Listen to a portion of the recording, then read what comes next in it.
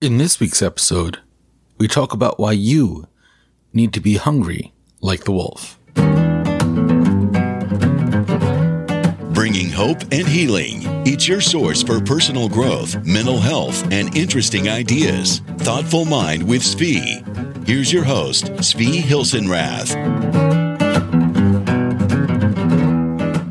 And welcome back to Thoughtful Mind with Zvi.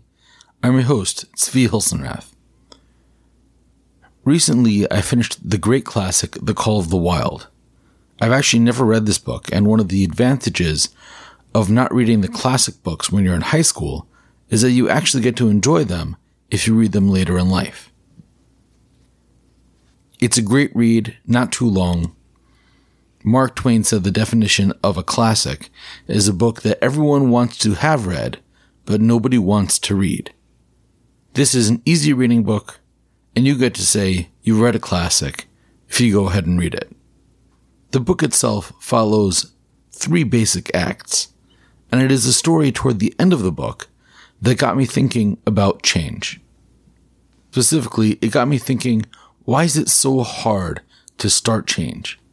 So many people want to change, and yet it never gets off the ground. You'll hear things like, I'll exercise tomorrow, or I'll stand up for myself at work tomorrow, or I'll start saving for retirement tomorrow, and on until either we're forced to change, maybe by difficult life circumstances, or we have to let go of our hopes or our dreams, or we let go of self-care, we let go of taking care of our body, of our mind, or even more tragic, eventually we run out of tomorrows. And that brings us to The Call of the Wild.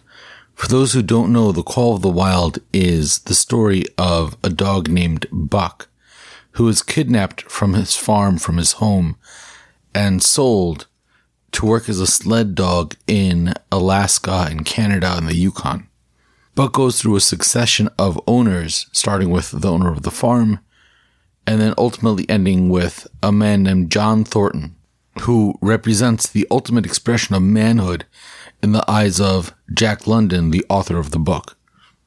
Buck and John Thornton develop a very special connection, and each saves each other's lives multiple times during the course of the book. The incident I want to touch upon happens about 3/4 of the way through the book, when John Thornton and his partners are drinking in a bar, and people are bragging about their dogs, how much their sled dogs can pull, how powerful they are. And one man says, my dog can break, start, and pull 300 pounds. Breaking meaning the sleds that they used to transport items across the Yukon, because it was all ice. They used sleds. If they left them outside, they would freeze to the ground.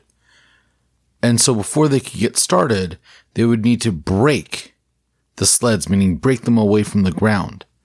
And then they would have to get them started because the sled was at a standstill. The first man said, my dog can break and pull 300 pounds. And the second man said, my dog can break, start, and pull 500 pounds. Another man said 700.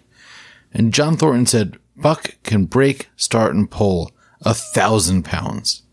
And somebody said 1,000 pounds, 1,000 pounds is impossible. And John Thornton said, I bet you all the money that I have that my dog can break, start, and pull 1,000 pounds. Of course, he probably thought he wouldn't have to pay out any money. No one would take such a bet. But a man said, I have outside a sled with 20 bags of 50 pounds each of flour. And it's been sitting out there, and it is well frozen to the ground. And at this point, John Thornton can't back down. His pride is on the line. And so he and his partners meet. They come up with the money. They take the bet. Everyone goes outside of the bar. They attach Buck to the sled. And now I'm going to read what happened because Jack London was a fantastic writer. And because the copyright has run out on this story. And so it is legal for me to read. Buck tightened the traces, then slacked them for a matter of several inches. This was the way he had learned. Gee! Thornton's voice rang out sharp in the tense silence. Buck swung to the right, ending the movement in a plunge that took up the slack and with a sudden jerk arrested his 150 pounds. The load quivered, and from under the runners arose a crisp crackling. "Ha!" Thornton commanded. Buck duplicated the maneuver, this time to the left. The crackling turned into a snapping, the sled pivoting, and the runner slipping and grating several inches to the side. The sled was broken out. Men were holding their breaths, intensely unconscious of the fact. Now, mush! Thornton's command cracked out like a pistol shot. Buck threw himself forward, tightening the traces with a jarring lunge. His whole body was gathered compactly together in the tremendous effort, the muscles writhing and nodding like live things under the silky fur. His great chest was low to the ground, his head forward and down, while his feet were flying like mad, the claws scarring the hard-packed snow in parallel grooves. The sled swayed and trembled, half-started forward. One of his feet slipped, and one man groaned aloud. Then the sled lurched ahead in what appeared a rapid succession of jerks, though it never really came to a dead stop again. Half an inch. 2 inches. The jerks perceptibly diminished. As the sled gained momentum, he caught them up, till it was moving steadily along. Men gasped and began to breathe again, unaware that for a moment they had ceased to breathe. Thornton was running behind, encouraging Buck with short, cheery words. The distance had been measured off, and as he neared the pile of firewood, which marked the end of the 100 yards, a cheer began to grow and grow, which burst into a roar as he passed the firewood and halted at command. Every man was tearing himself loose. Hats and mittens were flying in the air. Men were shaking hands, it did not matter with whom, and bubbling over in a general, incoherent babble. And so, in this almost Herculean effort, Buck was able to not only save the pride of John Thornton, his owner, but able to earn him a tremendous amount of money as well. Buck was able to create change that positively impacted those he loved. I think there are 3 lessons about change we can learn from this story. The first is that change is hard because we are frozen to the ground. Our entire life is pulling us down, holding us in place. Our habits, our brains, the lives that we live, the people around us, our job, our family, everything is holding us down.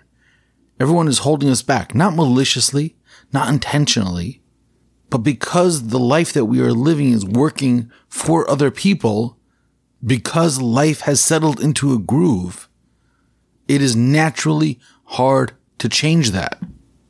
It takes tremendous effort, not only to take the first step, but to overcome the resistance of life, others, and most importantly, ourselves, and get moving.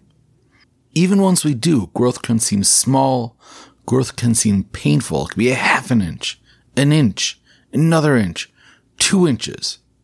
But the forces involved, moving at all and then gaining momentum, those forces are strong and they are constantly building. As I record this, NASA is working on sending another rocket to the moon. When they send a rocket into outer space, the vast majority of the energy and the fuel is spent in simply getting the rocket ship off the ground, and then in getting it the first few miles, the beginning, getting the momentum going that'll send it into outer space.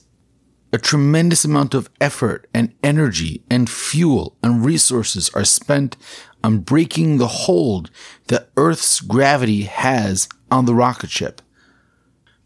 Newton's first law of physics, objects at rest stay at rest, and objects in motion stay in motion, apply to all areas of life as well. Change is hard. The hardest part is going from rest to motion.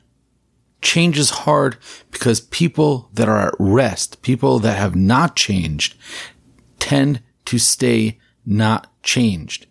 Once you get started, once you expend the energy and the effort in going from rest to motion, creating the change, it becomes easier.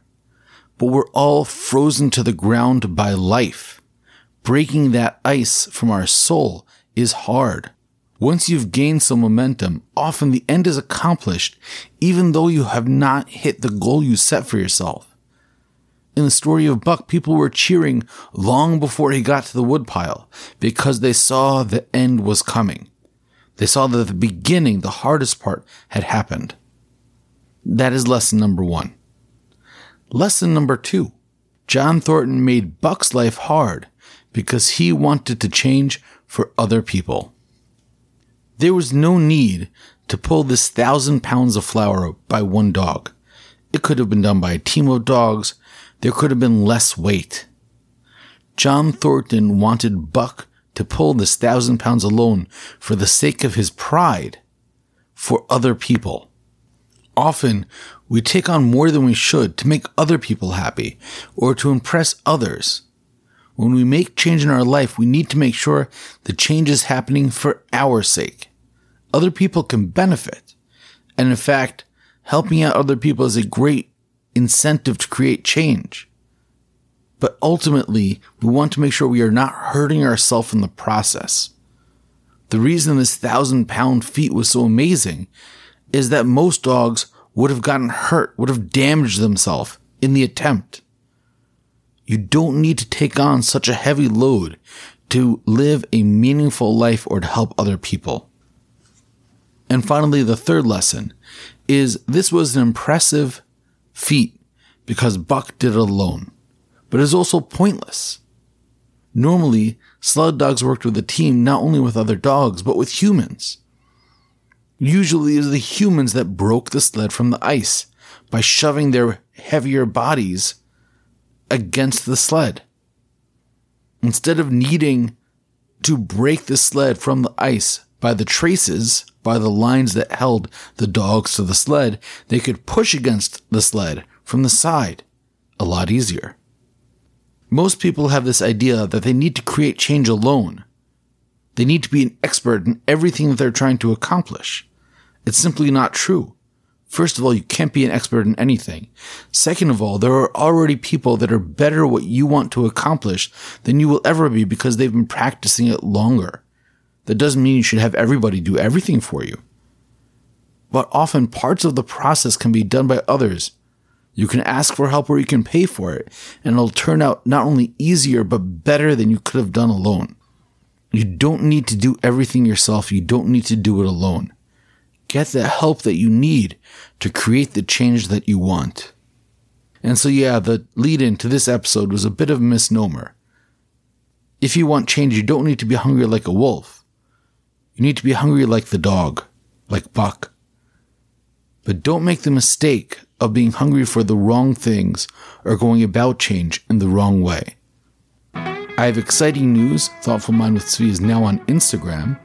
I want to thank my sister Tamima, who is helping me create the change of expanding the podcast. Go check it out at Thoughtful Mind with Tzvi on Instagram. And until next time, go out, believe in yourself.